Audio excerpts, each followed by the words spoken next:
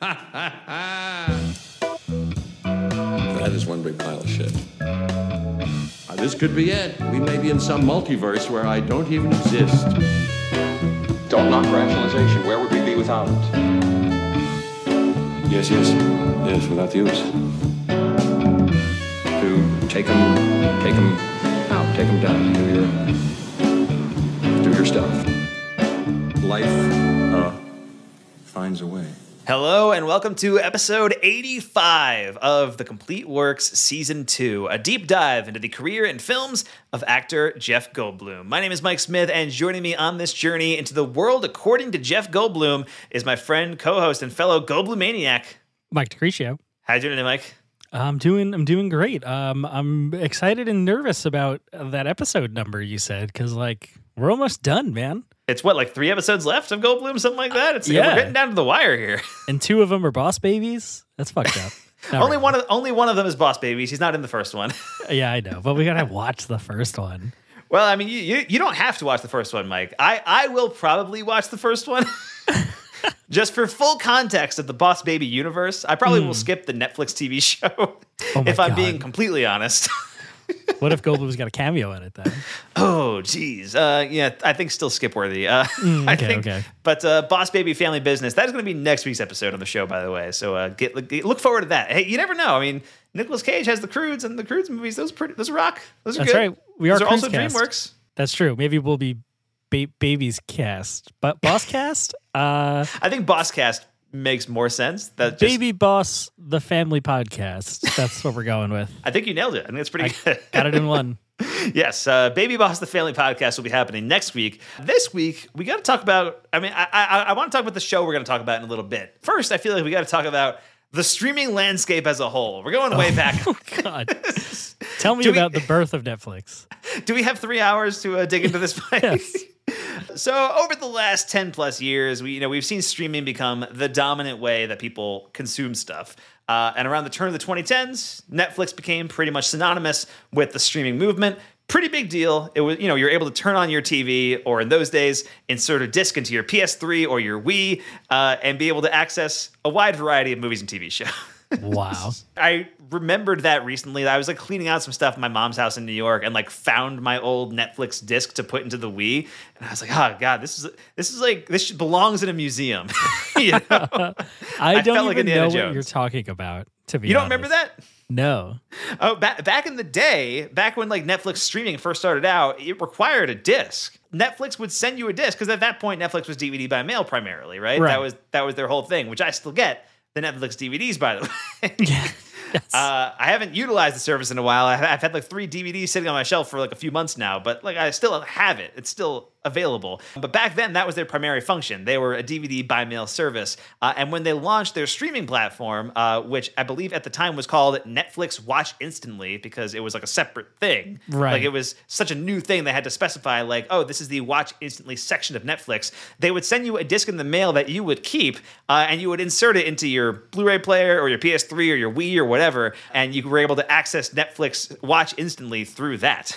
That's wild. So that's how Netflix was back at the time, kids, back when I was in high school. And the result at first was one that really actually benefited cable and broadcast networks in a big way when Netflix first launched streaming, because shows like Breaking Bad would become hugely popular in their final seasons after people had caught up with the show by binging it on Netflix. That was kind of the thing.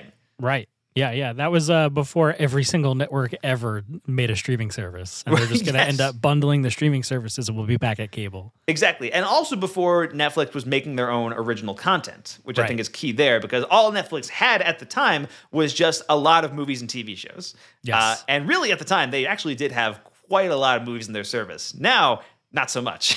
Yeah. If you want back catalog stuff, it's a much more limited selection. But back then, they really had a lot on there. You can get a lot of classics from the 30s and 40s on there, old school movies.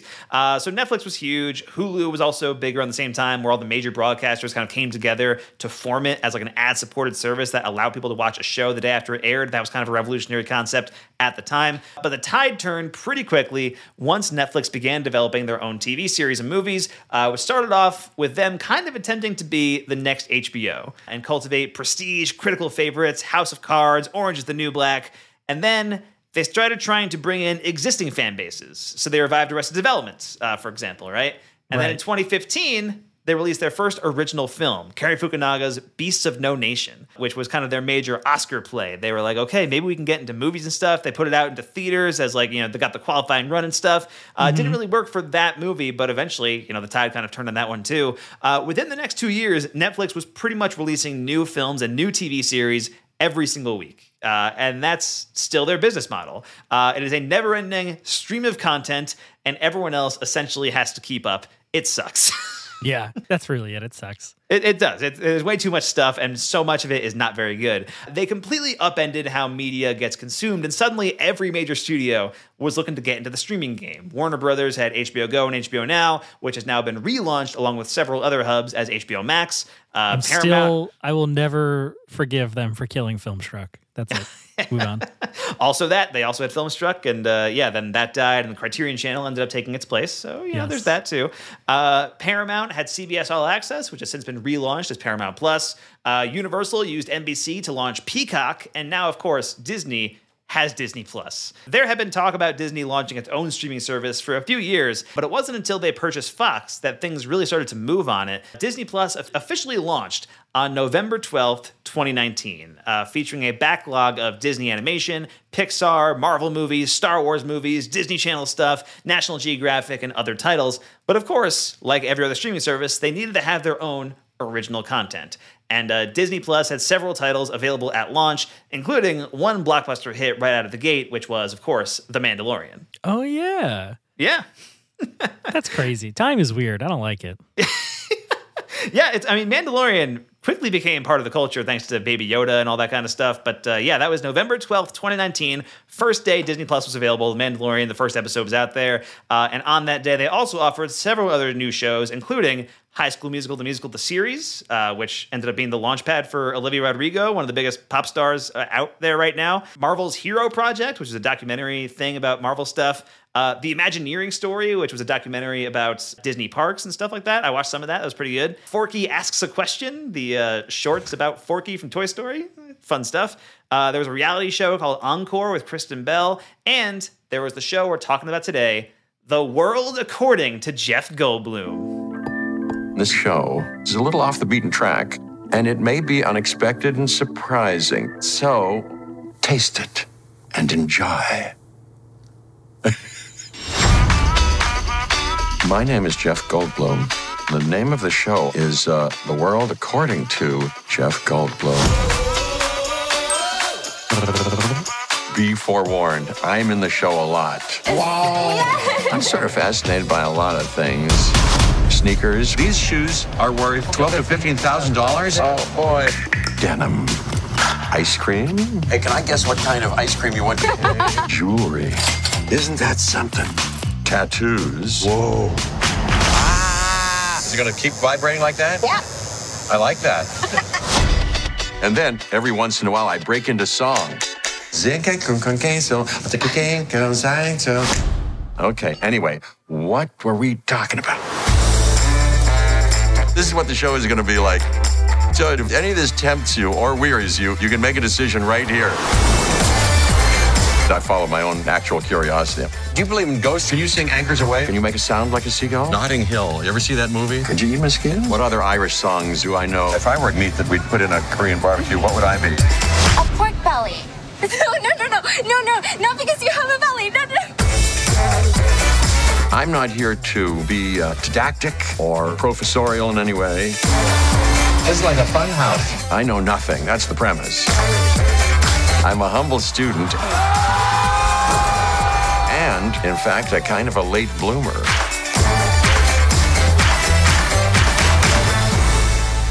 A late gold bloomer.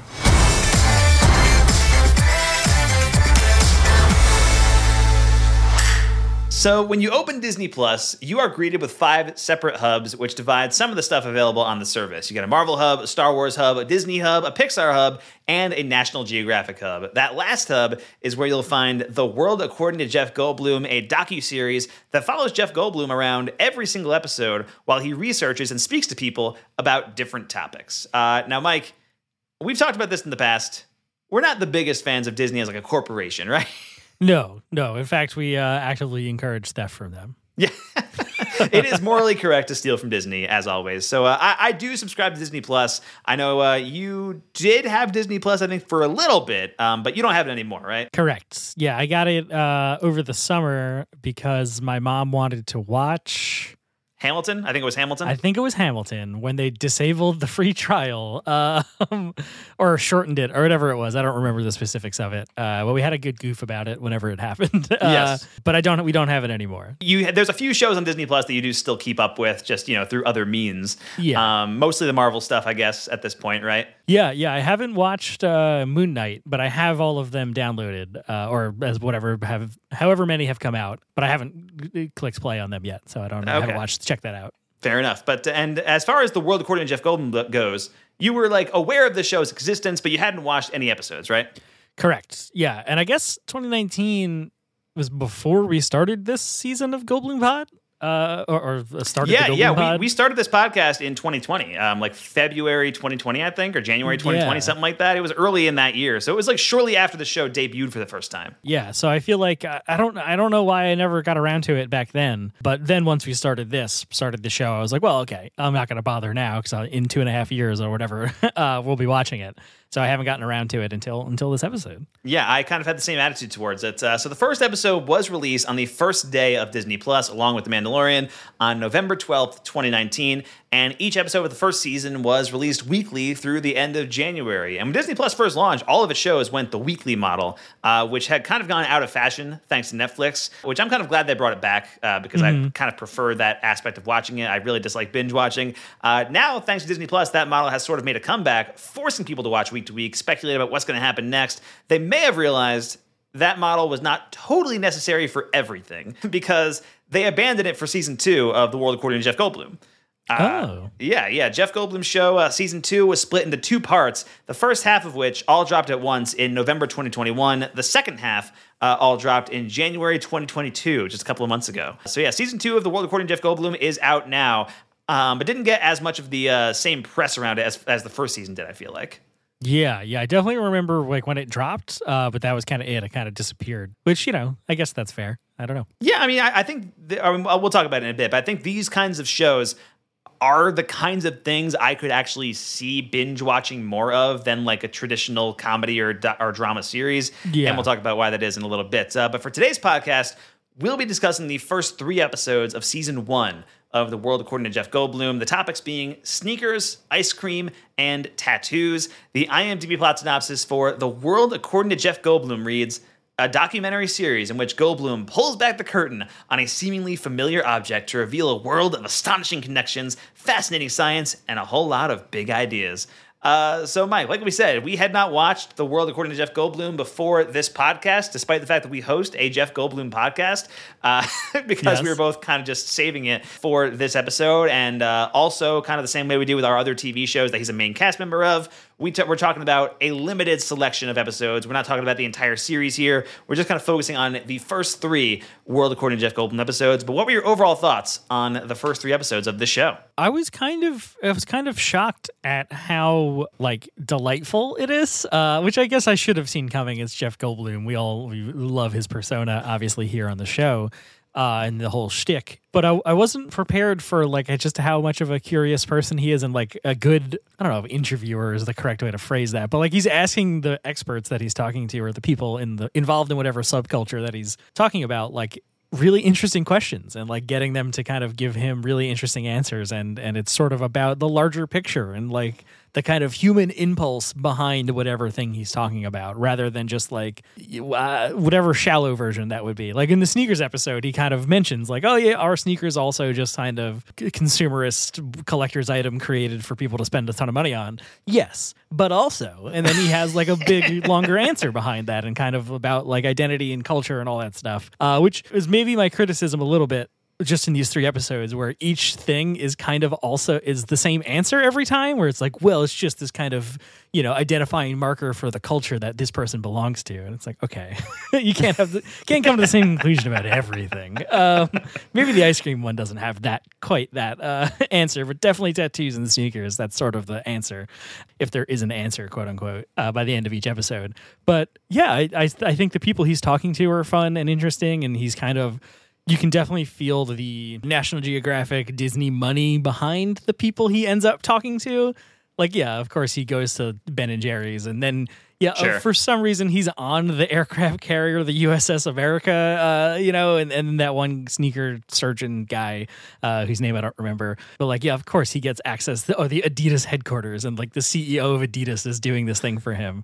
You're like, yeah, okay, Disney is here. I get it. So that's fun. It's fun. It's cool to see kind of the high level stuff that he gets access to and to talk about. And then on top of that, he's quirky Jeff Goldblum, and he's fun. He's fun to watch. Yeah, definitely. I mean, I thought this was a pretty fun show. I didn't think it was like mega informative, but it was like just informative enough. It gave me like a taste of like the bit of the subcultures and stuff. It kind of reminded me of History of Swear Words, actually, which we talked about on the Netflix or the Nicolas Cage season of the podcast. Sort of similar in the way it kind of like packages a lot of information into one kind of bite-sized chunk, and it's kind of hosted by an actor kind of playing into the meme of their personality. And I think, it's pretty good. It's easily digestible. It's perfect, like, have on in the background kind of viewing. And I don't mean that as like a diss. I think it's like a perfect kind of thing to just have on your TV.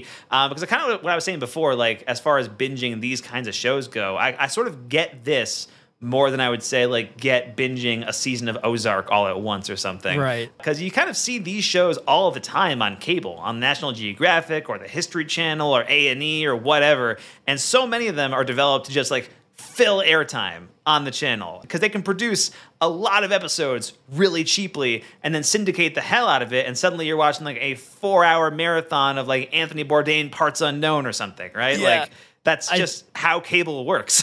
I think literally like Sunday morning or like whatever, right before I watched this, I was like flipping around, drinking coffee, and I was like, I'll watch 20 minutes of Wicked Tuna. And then there you I go. flipped over to, I'll watch an episode of How It's Made. And then I was like, oh shit, I gotta watch this Jeff Goldblum thing. And I put the Jeff Goldblum show on. And it just fit right in with that kind of show. I think you're onto something. Yeah, I mean, that's kind of how they work. I mean, people throw these shows on because they are just always on, and they end up being pretty popular because they're always on. They're just always around.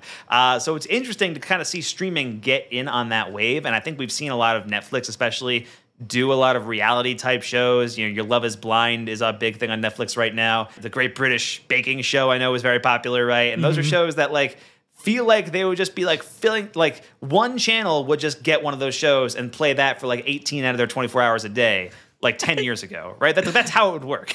It's doctors. It's like waiting room TV, Right. Yeah. But like, there's something comforting about that. And people get like really addicted to these kinds of shows. And I think The World According to Jeff Goldblum kind of fits into that. So this show's advantage is that it has Jeff Goldblum at its center. And so whenever the show is talking about whatever topic it is that week, it's also about Jeff Goldblum learning about that topic. And so it feels like you're learning about everything along with him. So in that sense, I think he's like a perfect kind of introductory host, because he actually deliberately avoided doing any kind of research beforehand, so that each episode would kind of have a sense of discovery to it, that he would like kind of bring that to it, which is kind of a cool detail about it. And I think it's kind of a cool, like, palatable National Geographic show, because National Geographic makes a ton of like really interesting educational TV shows and stuff, and they are mostly fairly dry, I feel like, right? That's sort of their thing. And I mean, not necessarily, but like the kind of thing that you would put on like in your 7th grade biology class or whatever, you're watching a National Geographic special or however it's going to work. And The World According to Jeff Goldblum feels like something that they can like produce that more people will watch than their typical National Geographic documentary, that will allow them to continue to have the funding to make the other kind of more in-depth stuff that they make. Yeah. I haven't watched like National Nat Geo, as the cool kids call it, Mike. Sure, yeah. I mean, I obviously I'm not one of the cool kids. I don't really watch a ton of like reality documentary TV. Yeah, and I don't know necessarily how far National Geographic Channel, Nat Geo has fallen from off the pedestal, like Discovery Channel and History Channel and all those things are just all fucking Ancient Aliens. Sure. Pawn Stars. Yeah, garbage shit like that. It's like, I don't know if National Geographic still has that kind of school educational special stuff anymore. In my mind, National Geographic is whatever it was when I was in 7th grade. Correct. Yeah, same. So I don't know necessarily if that's still true, which is scary, is all I was going to say. But yeah, this definitely feels more, World According to Jeff Goldblum definitely feels more entry-level kind of 10,000 foot view kind of stuff of whatever topic he's talking about, which I like. So it's fun to see Jeff Goldblum learn some stuff, you know? Exactly. So what did you think of Jeff Goldblum as the host of The World According to Jeff Goldblum? I thought he was great. I thought, like I said before, he asks interesting questions, and you can tell he's kind of genuinely, at least for these 3 episodes, genuinely interested, especially in the tattoo one. He seemed like particularly smitten with whatever subculture that was. Yeah. And maybe for a specific reason, like an ego reason, which I guess we'll get into if we run down the episodes. I don't know how we're going to structure this episode per se. But yeah, I thought that one was really interesting. I thought there's a really, really interesting moment in the sneaker one when he's talking to that sneaker surgeon guy, and he kind of like lets the facade down, and he says like, the bohemian artist, jazz musician, poet thing, or at least that's what I'm trying to affect. And I was like, what? Like, I saw Oz behind the curtain for a second there. Right. So that was fun. But yeah, I think overall he's really engaging and fun to watch, and he seems interested. And when he's like rummaging through the forest with the guy in the ice cream, I was like, I want to be there. I want to frolic through the ferns with Jeff Goldblum in the Pacific Northwestern forests. So it was fun. I think, this kind of thing with anybody else would not be as engaging. I don't know who I would want to replace him, if you had a pick kind of deal, like who would be the dream version of this if it's not Jeff Goldblum. I mean, it's tough because his name's in the title. Well, exactly. Imagine right, with World According to Jeff Goldblum with Ryan Seacrest or whatever. Yeah, exactly. That'd be so tough. That was a Dick Clark's Rockin' Eve joke for anybody. For all the parents listening at home. So yeah, I liked it. What did you think of Jeff Goldblum in this, Mike? I think he's great. I think he's having a lot of fun. He seems genuinely thrilled to be kind of taking in all these activities that he's doing in each episode. Genuinely excited to learn more about each topic. And I think we have learned over the course of this podcast just how much of a curious person he is kind of by nature. I mean, we see him, he has a couple of wheelhouses that he goes into as an actor, right? He has similar ticks with a lot of his characters, and there's a few different like archetypes that he goes into. He plays artists, or he plays scientists, or, that kind of thing. Mm-hmm. But I think this show is sort of actually perfect for him because it allows him to kind of explore whatever he wants to do. And it's also very much leaning into the internet meme / perception of who Jeff Goldblum is, right? Which I think he's leaned into in the past, but I think he's leaned into that a lot more over the last few years. And I think, honestly, like kind of watching these 3 episodes, I was like, this is like the definitive work of what modern Goldblum is. Like the modern Jeff Goldblum era, I feel like is completely... Like, you can look to this show and be like, this is what Jeff Goldblum's career is right now. Like, he still appears in movies sometimes. He still pops up in things here and there. Mm-hmm. He appears on TV. He appears in movies. And he references his own past on this show a lot. I mean, he talks about his old movies. He talks about his life in Pittsburgh and all that kind of stuff. And he mentions his love for jazz music a few times here and there and all that kind of stuff. And I think this show kind of gets to the heart of, like, who Jeff Goldblum is as a person, along with the actual topics that he's like talking about in any given episode. Yeah. The trajectory that we started with Run, Ronnie, Run really peaks in World According to Jeff Goldblum, I think. Yeah, absolutely. Because, I mean, we've seen him play himself before, and it's usually like, it's usually like a comedy bit, or it's obviously like an affected version of himself, or it's Run, Ronnie, Run, or I mean, Pittsburgh, I guess, would be the biggest example, right. Which I wanted to mention too in the roles that we've seen him play so far, because he plays himself in Pittsburgh. It obviously draws a lot from his own experience growing up in Pittsburgh, and this show takes him to Pittsburgh at one point in the 3rd episode, and actually has him celebrate Jeff Goldblum Day, which is part of the movie Pittsburgh. Which I think when we talked about Pittsburgh, we were wondering if that was real. We're like, is it really Jeff Goldblum Day? Yep. And lo and behold, here we are. Turns out, 14 years later, whatever it was, we found out on The World According to Jeff Goldblum that yes, Jeff Goldblum Day in Pittsburgh is a real day, which is kind of a cool thing. So yeah, I think the way the show kind of builds upon his history and the way he kind of takes to it and is able to reference his own past and kind of reference his life throughout it, I think adds a lot to it. And so yeah, I think the show, like, without him would be vastly different because it just wouldn't be the same show. Essentially, Yeah. like there are other shows hosted by other people that are about different topics and stuff. There are shows of people going to different places and exploring different topics. But there's only one Jeff Goldblum, and if you take him out of the show, it's not going to be the same show. True. Good point. Yeah. But yeah, so I mentioned Pittsburgh, but how do you think this fits into the other Goldblum roles that we've seen so far, Mike? Well, definitely Pittsburgh. I think that's the big one. Yeah. Also, specifically, the first episode made me think of Reigns.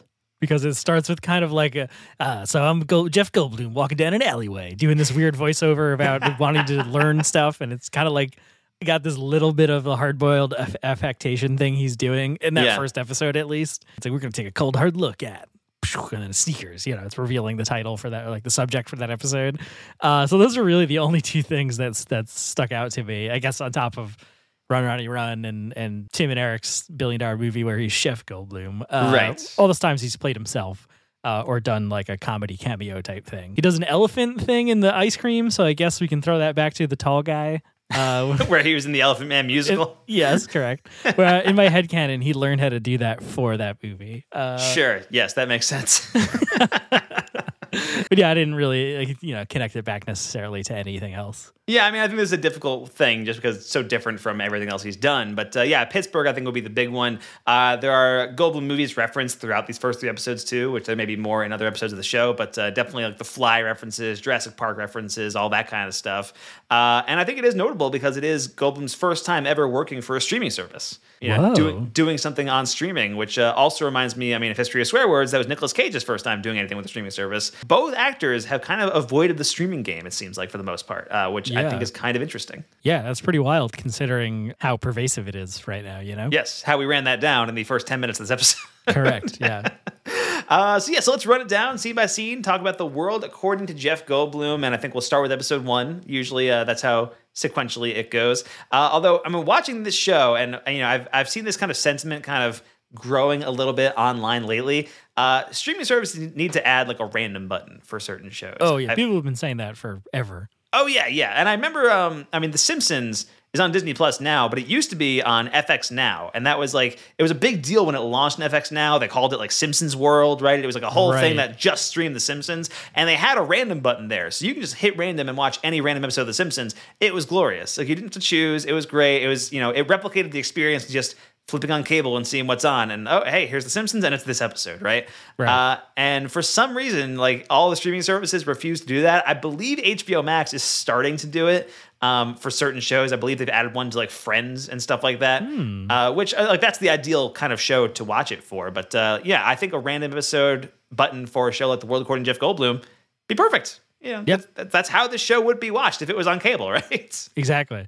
Yeah, especially I think on the like National Geographic section, that'd be amazing on Disney Plus, because that's, like you said, that's the kind of experience you have on those channels anyway. So yeah. And any kind of Nat Geo programming, you don't like specifically seek out like your leopard documentary. You kind of just stumble upon it, right? Exactly. I think I said leopard documentary because the logo for National Geographic has like a leopard in it, right? Am I thinking of that right? Wow. I think you're correct. Yes. When I picture National Geographic, I picture like a leopard staring at me for some reason. I think you're right. Yeah, it's like half in shadow. Yeah, exactly. All right, so let's run it down scene by scene, beginning with episode 1, and that is Sneakers. And so this episode kind of starts off with Goldblum introducing himself and kind of explaining the concept of the show. Every episode kind of starts with a little Goldblum intro, but this one I think works a little bit harder to sell you on like, this is what the show is, like episode to episode kind of thing. Right. Yeah, that's why it's like a little longer than the other ones. Yeah. That's why it stood out to me as the Reigns connection, because that started with the long voiceover. Exactly. And so he's introducing himself and doing the voiceover, and he's like, I'm Jeff Goldblum. I'm an actor. I've been in some movies. I play some jazz music. I'm a curious cat. And he does like the Yeah. which is great. And yeah, he's kind of just introducing the concept of the show and, standing in front of this wall of sneakers, saying like, the wall of sneakers behind me is worth like, how much would you guess it's worth? It's worth like $1 million, which is crazy. Like those sneakers amount that money. And then we're kind of off to the races. The first thing we see Goldblum do is go to SneakerCon, which is a real convention where people just swap sneakers. So the one thing that I found, like watching the sneaker episode, which I really enjoyed, because I've heard about sneaker culture, but this show, I've never seen like SneakerCon before watching your episode. I didn't even know about it.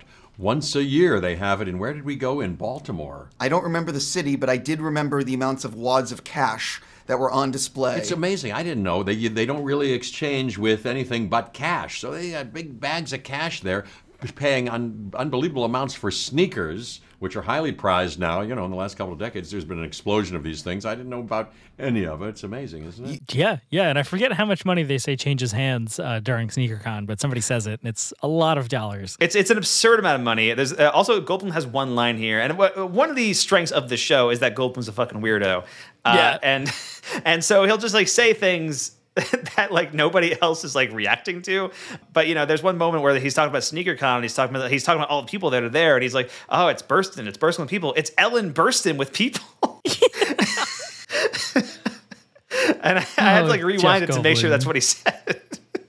Yeah. But yeah, it's Ellen Burstyn with people. It's SneakerCon. And so he's talking to people around SneakerCon, and, you know, he's kind of getting a feel for the place and all that kind of stuff. And there's this moment where he watches this cash deal go down. He's like talking to a sneaker guy, like a guy who is selling a bunch of sneakers. And some guy like comes up from the shadows and is like, "I'll give you $34,000 for those sneakers." And it's like, "Okay, yeah, you want to give me your credit card information?" He's like, "No, in cash." And then you see them like do this deal behind Goldblum while he's like expressing how shady this is, and like making a bunch of Godfather references like to the camera. He's doing like a Godfather monologue. Yeah. Yeah. He's like, "Oh, Fredo, I'm going to put this suitcase of $2 million down on the table, and when I come back, it'll be gone." Yeah. And it's just really funny to watch. Yeah. That moment is wild. Cause like, yeah, the guy says like, "Will you do a bank transfer?" And the dude's like, "No, I want cash or whatever. I want it in cash." And he's like, "Can we talk about this off camera?" Like, Yeah. What the fuck?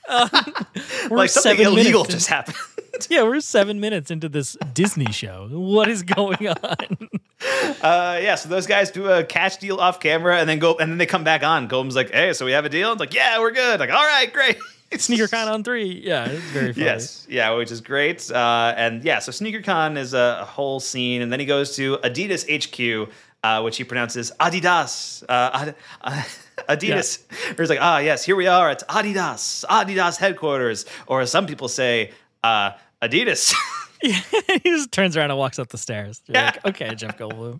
It's great. And so he's kind of talking to the CEO of Adidas, and they see this like woman on a treadmill, and they're kind of analyzing. There's like this sneaker technology that can read emotions and stuff like that. There's like a lie detector test almost that he takes with the sneaker. Yeah, and I love it's like a camera rig thing he puts on his face that will measure his facial muscle responses and dictate what his pump out what his emotion is on the computer screen. And I love that moment because Goldblum's like, "I'm an actor." So he like, "Tell me what emotion you want it to say." And he's like, "Be sad." Oh, and it's Goldblum doing these big faces. And the computer says he's sad. And it's pretty funny. Yes. He's like, "Hey, you are a good actor." It's like, Yeah. It's pretty good. There's the Adidas HQ thing, and then he goes to Los Angeles and he hangs out with some kids playing basketball for a bit, and he's just hanging out with them and talking about how sneakers represent a bunch of stuff in like basketball culture and all that kind of stuff. And they make a reference to like everybody has like a different basketball nickname, and it's like, "Oh, what would my nickname be?" It's like, "In your prime, probably the Fly." And it's like, in my prime. It just fucking dunks on Goldblum. But yeah, those people, that was also part of the thing. Like some of them are like Harlem Globetrotters, and some of like there's a WNBA player there. Oh yeah. And it's like, oh yeah, Disney, right? Okay, like they're getting real they people can just to come bring these people together and all that kind of stuff. Which every episode jumps you to like 4 or 5 different locations, like all around the country too. Yeah, it's pretty crazy. Which is pretty wild. So I'm actually really curious, like how they filmed this show. Like if they like carefully mapped out every episode where it's like, okay, we're going to be in California for right now, and we can film segments for episodes like 1, 3, 5, 7, and 9 or whatever, like in this like kind of tri-city area or whatever, right? And then we're going to go to Hawaii, maybe we can film like 3 and 6 here or whatever, like, all that kind of stuff. I'm wondering if, or if they filmed every episode sequentially and just had Goldblum traveling back and forth to every different city. Just going one day in every city, flying everywhere. It was a lovely schedule, rigorous, but lovely. I didn't want to be away from my wife and 2 kids. I got a little boy, 4-year-old, and another 2-year-old boy. But no, we kept going, and it sort of started to expand as we went. And for the last 5-6 months, we've been I didn't leave home for more than a week or so at a time. And then I'd have a little break back home. But no, we kept going. It was like a great summer camp of some kind, or a couple of season camp that took me where I wouldn't have gone otherwise all over America. I do know that filming was halted for season 2 a little bit during the pandemic. I think they were I think they had just started filming season 2 when COVID hit. And so that kind of put a wrench into things. So I'd be curious to see what season 2 is like, if there's any kind of difference with it, because obviously most of it will have been filmed post-COVID and all that kind of stuff. So if there's like a difference between that and season 1, I'm sure there is. But yeah, it could be interesting. But yeah, so there's this whole basketball sequence, and then Goldblum goes to meet with this designer shoe painter. Or the shoe sculptor, or whatever it is, right? Right. Yeah, this is the shoe surgeon guy I was talking about. Yeah, well, he also tells that Chucky Goldblum story about his dad's brother almost made it in the NBA, apparently. And then that comes up with this, custom shoe designer guy as like part of the style shoe that Goldblum wants to have made. Like in reference to this family history. Yeah, I think he was inspired by his experience with the basketball players and stuff, and he brings the photo over to the shoe guy, and it's like a photo of old Chucky Goldblum, and he has like a Letterman jacket with a W on it, and so the guy kind of takes that and starts building out his shoes. That's the moment where the guy's asking him, like, okay, general styles, emotions, moods, whatever. And that's where Goldblum's saying, like, a bohemian artist, poet thing. And at least that's what I'm trying to affect. And I was like, whoa, God, my whole reality has been shattered. The facade is crumbling down. Yeah. Also, I really loved right after they kind of get everything situated, the guy's like, hey, so listen, are dinosaurs, are they real? and Goldblum's like, what? Very good. And he's like, well, some corners of the internet, they don't believe that dinosaurs actually existed. And Goldblum's like, how do I put this nicely? Those people are incorrect. Yeah, it's such a diplomatic answer he gives. Which is pretty great. And then, so after that, the guy's working on the shoes, and Goldblum goes to a vlogger named Jacques Slade, who is an unboxer. He is a YouTube unboxer, and that his whole thing is he unboxes different pairs of shoes. Has 1 million followers on YouTube and everything, and he shows Goldblum how to do a proper shoe unboxing. Yeah, and he gets him to do one with his goofy little awkward intro thing he makes Goldblum come up with. It's very funny. Goldblum's like, I do something like percussive, and he hits the hits the boxes and stuff. I think one of my favorite lines in these 3 episodes is Goldblum introducing the Nike shoe, and it's like, Nike has come out with a grassy shoe. Yes, very good. So they're talking about kind of the idea of unboxing, and I think the vlogger is kind of talking to Goldblum about why he thinks people like unboxing videos, because at the surface of it is just opening a box and showing off a shoe that is not yours. And, he's talking about we are wired for the pursuit of happiness, but there's a little bit of endorphins that get rushed to your brain when you're opening a present that is often better than the actual present itself. The idea of opening it. And so the unboxing videos kind of, give people a similar sense of that rush is kind of what they're saying.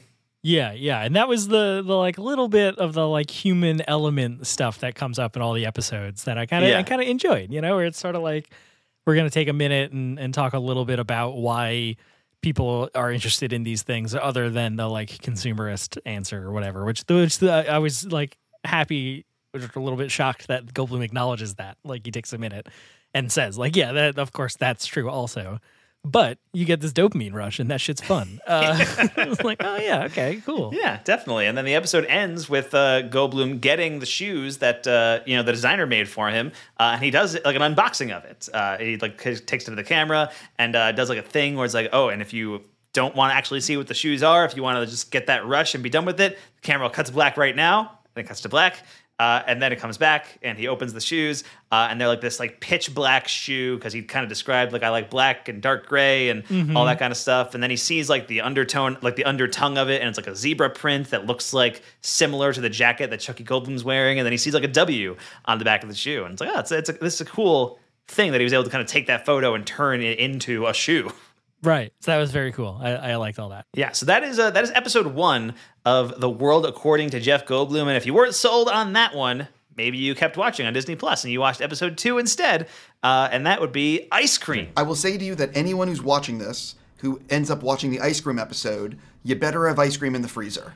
Because as soon as I finished that episode, I went right to my freezer and started eating. So thanks a lot, Jeff. You're so welcome. What flavor did you have in your freezer? It was like a vanilla caramel something or other. It was very good. Oh, I love ice cream. And I had denied myself ice cream lo these many decades because I've been, maybe a bite here or there. But, I ate more on that show. And we visited that USS America. We visited the brave men and women on that aircraft carrier and brought them, because they have ice cream. So I didn't know. They brought ice, they have ice cream socials to ease their loneliness and difficulty and great challenges, and it's somehow ice cream has the power to be nostalgic and make them feel good. And again, similar format to the first episode. They all kind of follow a similar format. It's just Goldblum kind of jumping to different locations, talking to different people, and kind of looking at different aspects of the sort of subculture. And this week it's ice cream. So it kind of starts with Goldblum doing an ice cream truck ride along in Nevada. And he kind of reflects back on going to Isley's Ice Cream in Pittsburgh and like his feeling of going to ice cream when he was a kid and all that kind of stuff, which I really like the way the show kind of builds on Goldblum's own history too. It's like very much about his own kind of upbringing, and he brings his own experiences to it for every single topic that they talk about. Yeah, and it has that very funny moment. Like, I like they included this where Goldblum gets in the truck, the ice cream truck, and like the woman, the driver, is like, has her seatbelt on, and he says like, I always feel weird about wearing seatbelts on camera, and then just like the radio cuts in, and they're like, Jeff, please buckle your seatbelt. Like, I don't know what they left that in, and that was fun. So yeah, and then whatever meetup thing they were at, I really want to go to. Like that, like 50s cars fashion show in the parking lot. Yeah, it was Nostalgia Fest in Las Vegas. Which I never heard of. Every one of these 3 episodes has Goldblum going to a different convention. Which is kind of weird. But Nostalgia Fest in Las Vegas, and it's like a 50s style thing where everybody's dressed up in like 50s garb, and it's all old cars, and all this old school kind of ice cream that's going to be there. I mean, that's where the ice cream truck is. And Goldblum's like in the truck, and he's serving ice cream to people, and he's kind of just interviewing people about, what does ice cream mean to you? Yeah. And this one was really interesting about the specific nostalgia effect of ice cream and how universally every person he interviews, or every person they included in the episode at least, talks about how when they eat ice cream, they're immediately transported back to being 8 years old with their parents, doing whatever thing they were doing in the summertime. And it was pretty fascinating to see that everybody had that. That was Goldblum's initial reaction too when he talks about it. And I liked that in this section too, the woman who owns that truck is like, this person's sherbet, this person's vanilla. Like, she can just like look at you and tell what kind of flavor of ice cream you're gonna ask for. And she was right for all of them, which is very fun. Yes, that was pretty cool. And so, they do that. They're at Nostalgia Fest. And then Goldblum goes across the country. He's in Burlington, Vermont, and he meets with both Ben and Jerry. Some pretty heavy hitters here.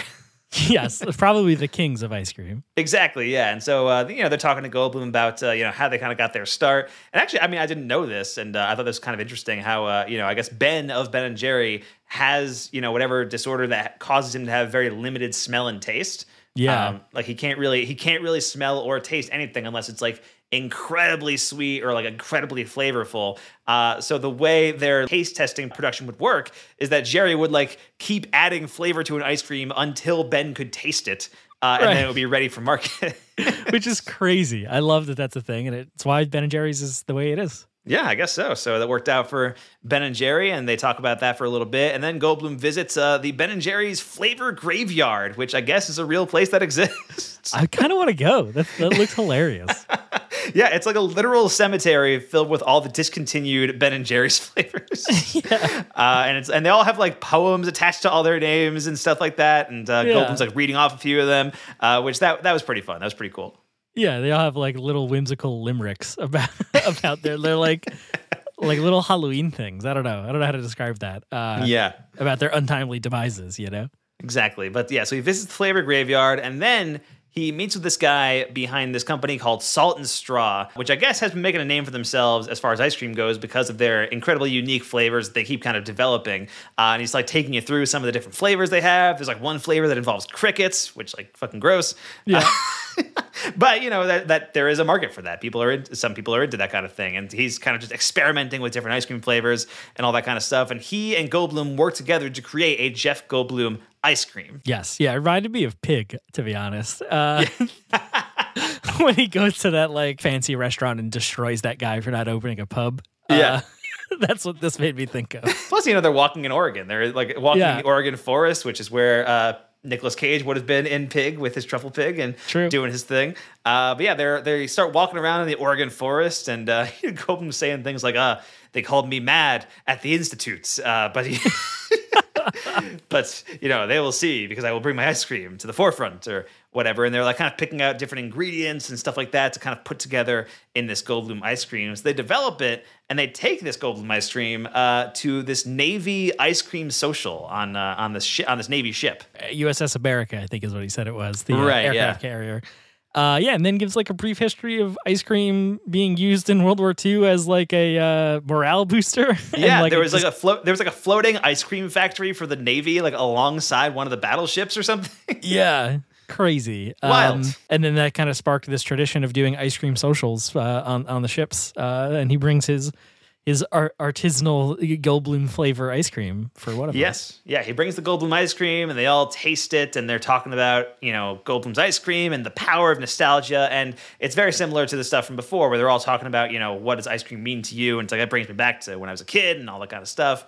And they're talking about nostalgia in the way, like how powerful of an emotion it is and how ice cream like brings that out, which was pretty interesting.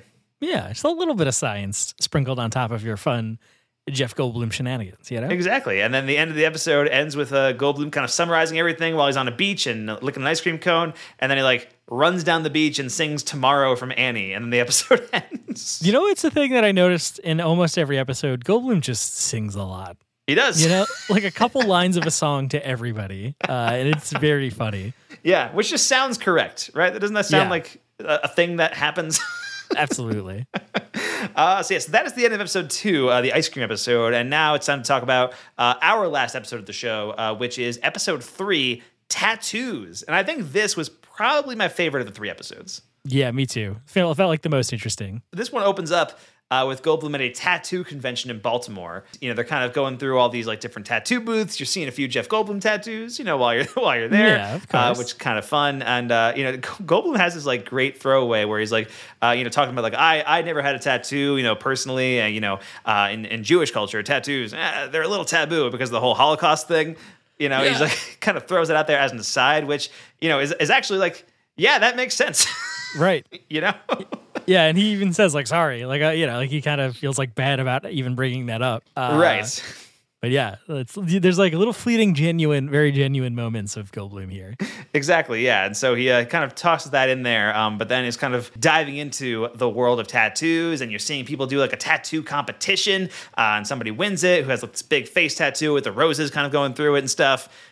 Which is pretty cool. And I'm not somebody who has any tattoos, but I appreciate the artistry behind them. I don't think I would ever get one for myself. I kind of feel like Jeff Goldblum, where I'm like, I feel like as soon as I look at one, I'll be like, oh, that's cool. And then the next day I'll be like, I don't want this on my body anymore. Yeah, same. I do not have any tattoos, but yeah, I thought that was also very interesting and genuine too, where he talks about being someone that is like sort of flighty by nature and just sort of every couple months he thinks he's settled on his style, his persona, his personality, and then the next day or a few weeks later, he's like, no, totally time for something different. So he's like, how can I commit to a permanent thing for the rest of my life? So no tattoos for Goldblum. Yeah, or exactly. maybe. Oh yeah, question mark. We'll find out later, maybe. But at the convention, he meets up with this tattoo legend, Shanghai Kate, just really good at tattoos and has been around doing it for a long time. And she helps Goldblum tattoo a fake hand. She has like a plastic hand or a rubber hand that he's able to work on.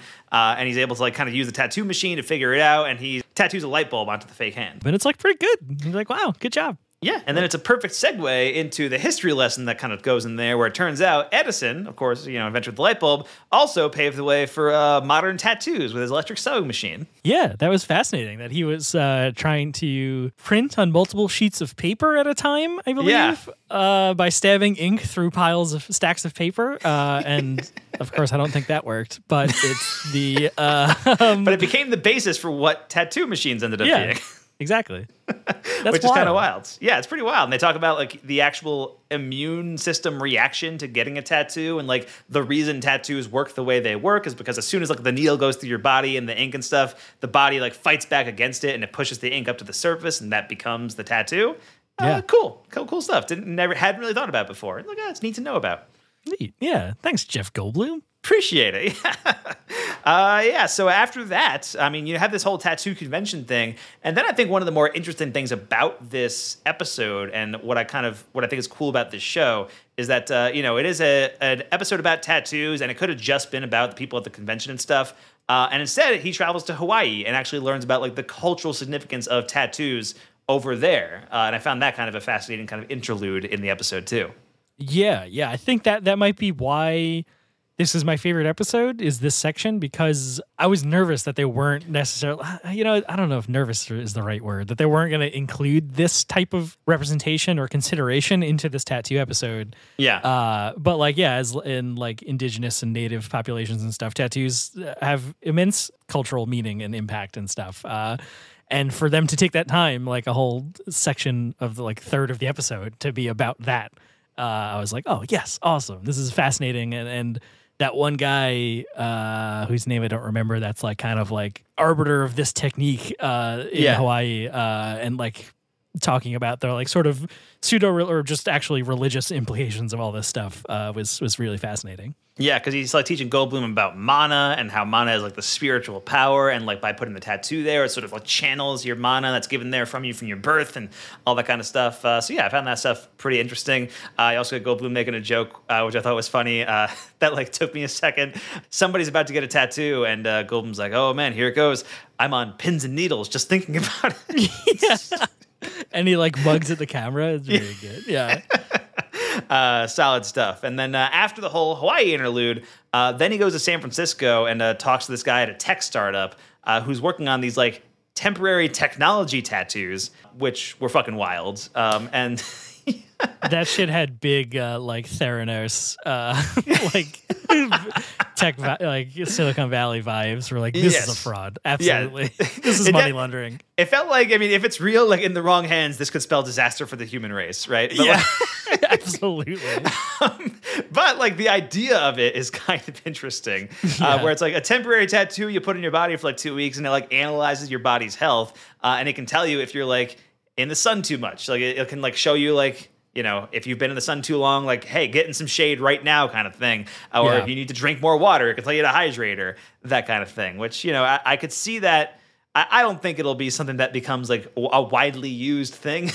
It like will only be widely used to oppress people somehow. Like that's the only like that while I was watching it, I was like, this will be used to track workers in a warehouse. Like that's it. That's probably what's going to happen. Yeah.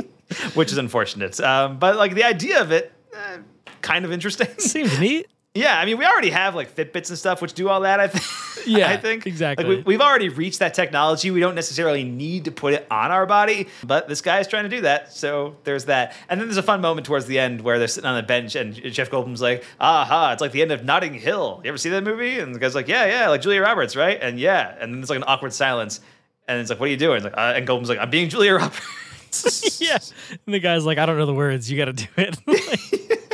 Very good. And then from there, we travel to Pittsburgh, Jeff Goldblum's hometown. And today is Jeff Goldblum Day. He gets there on Jeff Goldblum Day. And it turns out on Jeff Goldblum Day, Artisan Tattoo, this tattoo place in Pittsburgh, they do an all-day Goldblum event where people stop by and get Jeff Goldblum tattoos. Yes. Yeah, and I love the moment as he's like, they're on the street, right? He's in the car, and they're driving past the front, and he rolls down the window, and he's like, "Oh shit, they looked at me." he's like, "Oh no, don't notice it's me, don't notice it's me." Like as they drive by, it's very funny. Like he almost blew it, Yes, yeah, which was pretty great. And yeah, he crashes the party. He goes in there, and everybody goes nuts for Jeff Goldblum showing up at Jeff Goldblum Day and all that kind of stuff. And then he actually like goes kind of in the back, and there's this guy getting a tattoo of Jeff Goldblum. It's like Jeff Goldblum's body, or Jeff Goldblum's head on like a dinosaur body, but doing the pose from Jurassic Park, right? The shirtless pose thing, right? Yeah, or something like that. It's something with a raptor and Goldblum and it's like whatever. A Goldblum raptor mashup, which I guess is technically a fly joke also. Deep cut. Interesting. But this guy's getting a Jeff Goldblum tattoo anyway, and Goldblum actually gets to contribute to it. He's been learning about doing tattoos this entire half hour, and he sees this Goldblum tattoo somebody's getting, and he's able to kind of fill in like part of the tattoo. They don't let him do the whole thing, but he gets to do like part of the tattoo. Yeah, I love this guy's moment too because I forget what his name was, but Goldblum says to him like, "Can I call you Mr. Whatever?" And he's like, "Actually, it's Doctor." Like they correct, like it's like they put the X over Mr. and then put Doctor like on the subtitle for him. But like, good for that guy for seizing his moment. Throwing it out there. yeah. And then Goldblum colors in a little bit of his tattoo, and gets to be part of that story forever now, which I think is what the tattoo artist says, like the actual guy doing it. Yeah. So that's pretty cool. Yeah, and then Jeff Goldblum's subtitle like changes to Jeff Goldblum Tattoo Artist also, which is fun. So yeah, he gets to contribute to that guy's tattoo, and he leaves the event, and he's standing outside, and like, okay, now that we're outside of there, I'm nobody again. And he's like, there's people passing him on the street that don't even notice that he's around. Around. Yeah, it's pretty funny. And then he's kind of summarizing the episode up once again, and then he hints that he may or may not have gotten a tattoo as well. But, he's not saying anything. I don't think he did. I think he's just kind of throwing it out there. Yeah. I don't know. I wouldn't be surprised if he got something a little small somewhere or something like Yeah. But yeah, that was a pretty fun moment. And yeah, he has that kind of big human response, human element takeaway about tattoos being a way for people to claim their uniqueness and identity, and somebody may look sort of like you, but nobody else has this exact tattoo that you have. Right. It's like a kind of identifying, claiming your humanity type thing, which is fun. I like that. But that was where I was kind of like, okay, you sort of said the same thing about the sneakers. Like every episode can't end this way, right? Yeah. So that's why it was like my one little thing about the show is like, if this is the same thing for the other 8 episodes or whatever many it is, I don't know. But yeah, I think this was definitely my favorite episode too. Nice. All right. So that is The World According to Jeff Goldblum. The first 3 episodes of the show. We have talked about them now. Do you think, Mike, that you'll end up watching any more of the show after this? Maybe. I could kind of see this being like you said, a sort of just, I don't know, lazy Saturday afternoon. Haven't really decided what I'm doing for the day yet. Maybe I'll throw some episodes of World According to Jeff Goldblum on, kill some time. While you figure it out kind of deal. Or yeah. I could see myself in a moment where I don't think I'll be actively watching The World According to Jeff Goldblum, but if I have a half hour to kill before a podcast or something, whatever it is, I'm gonna put one on. I really enjoy the first 3 episodes. It's just not something that I feel like I'm gonna aggressively watch. Something I feel like I got it's not a Moon Knight. Right. Exactly. Just for an example, something that I got to worry about spoilers or getting in the conversation or whatever. It's more of a casual watch, which is what it needs to be. It is exactly what the show needs to be, and I really enjoyed it. I think it's pretty solid. I could see in a moment of maybe you had an edible and you're looking at Disney Plus and you're like, I can't decide what to do, and then just there's the safety of Jeff Goldblum's arms right there, right, and you just pick that. And suddenly you watch 9 episodes of The World According to Jeff Goldblum. Exactly.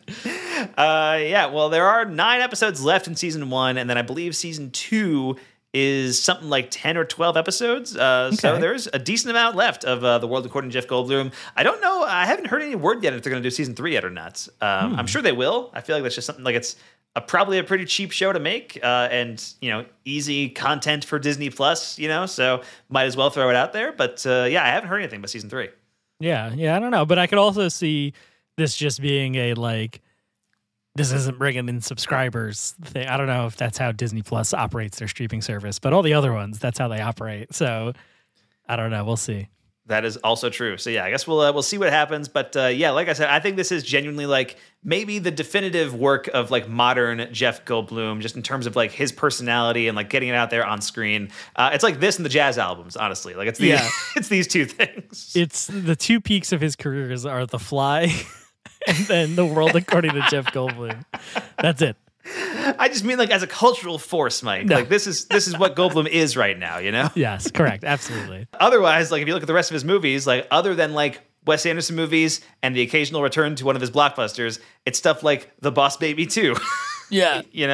And stuff like that. So, but yeah, The World According to Jeff Goldblum, entire series is on Disney Plus right now, or you can take it onto the high seas like Mike D would do. And allegedly, we should say that for legal purposes. Really enjoyed it. It's a good show. Yeah, I had a lot of fun. I'm glad I finally got to check off some of the episodes, and I feel like I sort of get the cultural thing from 2 years ago. Exactly. 3 years ago now. All right, so that I think is going to take us to the end of this week's episode. Mike, where can we find you online this week? You can find me at MD Film Blog on Twitter and Letterboxd. And if you'd like to donate to support the show, you could do that on our Ko-fi page, which is kofi.com/Mike and Mike Pods, plural, because we have 2 podcasts. Yes, we do. And you can find me online at M Smith Film Blog on Twitter, Mike Smith Film on Letterboxd, and Radio Mike Sandwich on Instagram. Thanks for listening to The Complete Works. I'm Mike Smith. That's Mike Decrecio. Don't forget to rate and review the show on Apple Podcasts or any other podcast app. And if you want to contact us, you can tweet at us at GoBloomPod. You can find the rest of our podcasts on Rapture Press, alongside many other podcasts about comic books and movie news and all that good stuff. Our theme song was created by Kyle Cullen, who you can reach for your own podcast themes at kylespodcastthemes@gmail.com. And our logo was designed by Jacob Honeycutt, or at Jacob Honey on Twitter. Join us on the next Complete Works. Jeff Goldblum joins a DreamWorks animated sequel, which was released both in theaters and on Peacock at the same time. One of those COVID hybrid releases that kind of happened there. And that is The Boss Baby Family Business. We're getting into it. It's, what did we call it before? The Boss Cast Family Babies? What was it? Family Boss Podcast? Baby, the Family Podcast. Yes. Something like that. We'll be doing that next week. Should be hopefully a fun discussion, at least. I'm not sure how the movie's going to be, but we'll see how it goes. Plus, this week on Mike Might Go to the Movies, we are doing an Underworld double feature. Our buddy Kyle Cullen did a Guest Makes Mike Watch, where he made us watch the first 2 movies in the Underworld franchise, Underworld and Underworld Evolution, which I had never seen before and actively disliked. And Mike had seen before and thoroughly enjoys. Yeah, I love those movies. So which side are you on? Are you on the vampires or the Lycans? Are you on Mike Smith or Mike Decrecio? You can find out on Mike Might Go to the Movies. And that is going to be it for this week. So thanks so much for listening, guys. And remember to go for the Goldblum.